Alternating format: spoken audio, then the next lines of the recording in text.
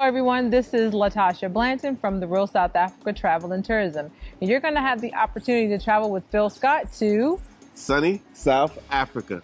You guys are going to have the opportunity to come to Johannesburg, and you guys are going to be coming to Durban. And we're going to set it up perfectly. It's going to be like a luxury experience for you guys. At the same time, you're going to be getting some culture. And of course, you're going to get an opportunity to talk to Phil, hang out with Phil, and get his views on Africa and South Africa. You're also going to get an opportunity to explore the lifestyles here that are available in South Africa. And we're going to do all that for you in an amazing 10 days. We do hope that you go to the website and book, because we do look forward to seeing you here. Absolutely. Our website is therealsouthafrica.com. Go there, scroll down. You'll see a picture of Phil, and just go ahead and book there. So we'll see you here in what we like to call sunny South Africa.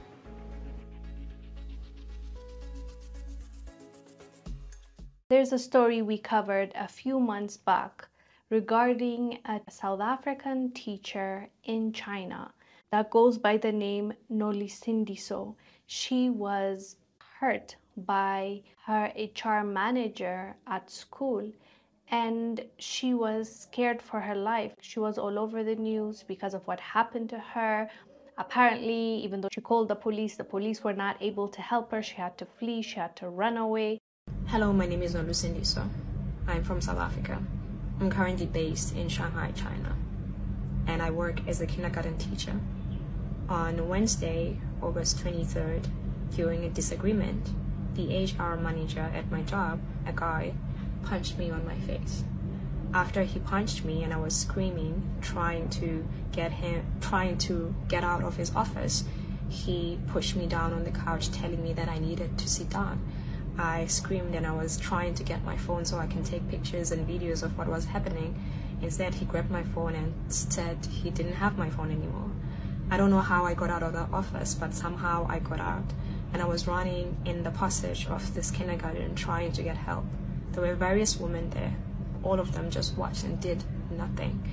I managed to run to the stairs, but by the time I got to the stairs, he was already there, and he was preventing me from going past him. I was screaming, but he was pulling me, preventing me from leaving.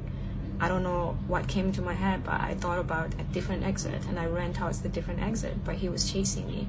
And during the time that he was chasing me, he was singing a song, humming a song, as though to distract me in case so that I can fall and he can catch me. I managed to get out of the building, and there was another lady outside the building shouting for the securities officers to close the gate so I wouldn't get out. But what happened is the security officer made a mistake. Instead of closing the gate, he opened the gate, and then I ran, managing to get out. By the time I got out, I had no shoes on, no socks on. They had taken my phone. I had no bag on. It was just me and nothing on my hands.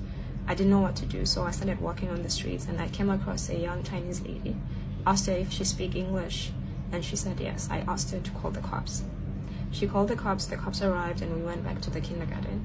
When we arrived at the kindergarten, they had gathered everything that belonged to me in a table, telling me that the reason why they were preventing me from leaving is because they wanted me to calm down so they can call the cops to resolve the issue, despite the fact that I wasn't feeling safe, and that is why I wanted to run away.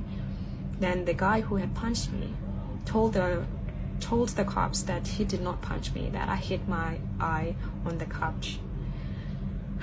I asked them to release the CCTV footage of the building while I was running, and they said they don't have it. We went to the police station. At the police station, the vice principal who saw everything happen said that she didn't see anything, and that when this guy might have hit me, she was on the phone, so she didn't see anything. When I arrived there, the cops basically told me that my visa is expiring next week and I do not have proof that this guy has hit me, and therefore I needed to settle. Feeling like I didn't have a choice, I ended up settling for compensation.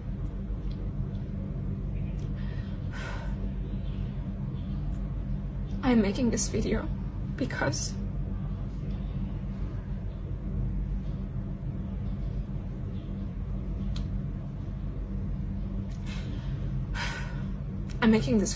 there are so many of us out here who are suffering under the hands of our employers, who continue to disobey the law and treat us very poorly.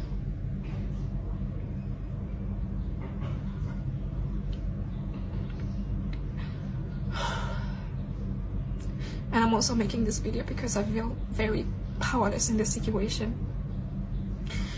They told me that if I talk to anybody or go to the media about the situation, then they would sue me and I would have to go to jail or get deported.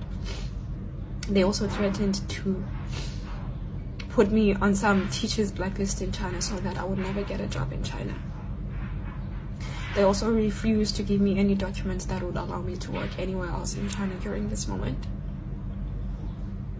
But I'm not okay with just keeping quiet and pretending that this is okay and there's nothing happened. And I hope if you're seeing this video, you pass it to as many people as possible so that people know that this happened to me.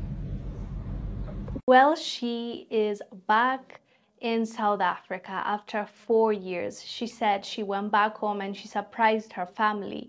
You can only imagine how stressed her family have been all this time because of what she had to go through in a foreign land that doesn't seem to care about what happens to her. But now she is back to her country, and I'm pretty sure her family is very pleased to have her back safe and sound. I am getting emotional because today I get to fly out.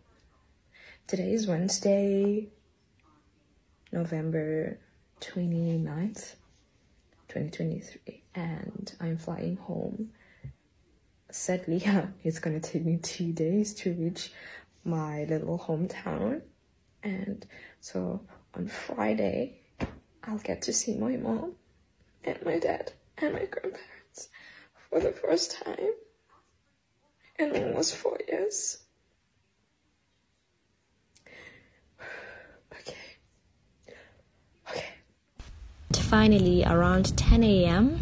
on Thursday, November 30th, I landed in Johannesburg. At this point, I was very tired and also overly emotional because I couldn't believe that I had finally arrived in South Africa after what feels like forever, 3 years and 10 months to be exact.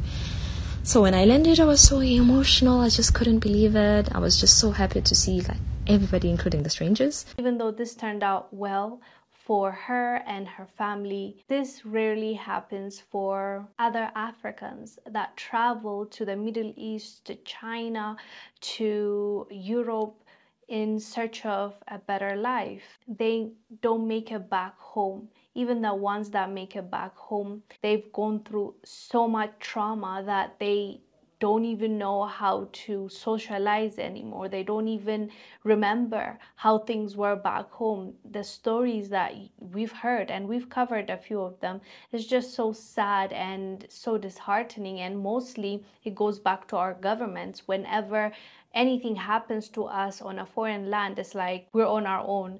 No one cares, no one asks about us, no one follows up with the case. Even when they go to the embassies, to their respective embassies, and ask for help, they're usually denied, or they're told, there's nothing we can do for you. That makes the other countries bold. That makes them understand that if we do anything to this person, no one's going to claim them, no one's going to do anything about it. So they treat us like they want to, and there's no consequence. But it should stop. Things need to change. This cannot continue, because we deserve a fair chance at a life like anybody else. We deserve to be treated like any other employee. This lady being hit in a school, whereas if it was another lady, another national, or even a Chinese, a local, would that have happened? We doubt it. It happens to us because of the color of our skin, and they know our governments would not do anything to help. So no one is going to hold them accountable. So it needs to change, because it's not fair. Our lives matter the same way as anybody else's. And I think it's about time that we start demanding for respect, and it starts from the leadership. Anyways, fam, let us know down below what your thoughts are about this. I am Ongel Zalalam. I'll see you on the next one. Bye.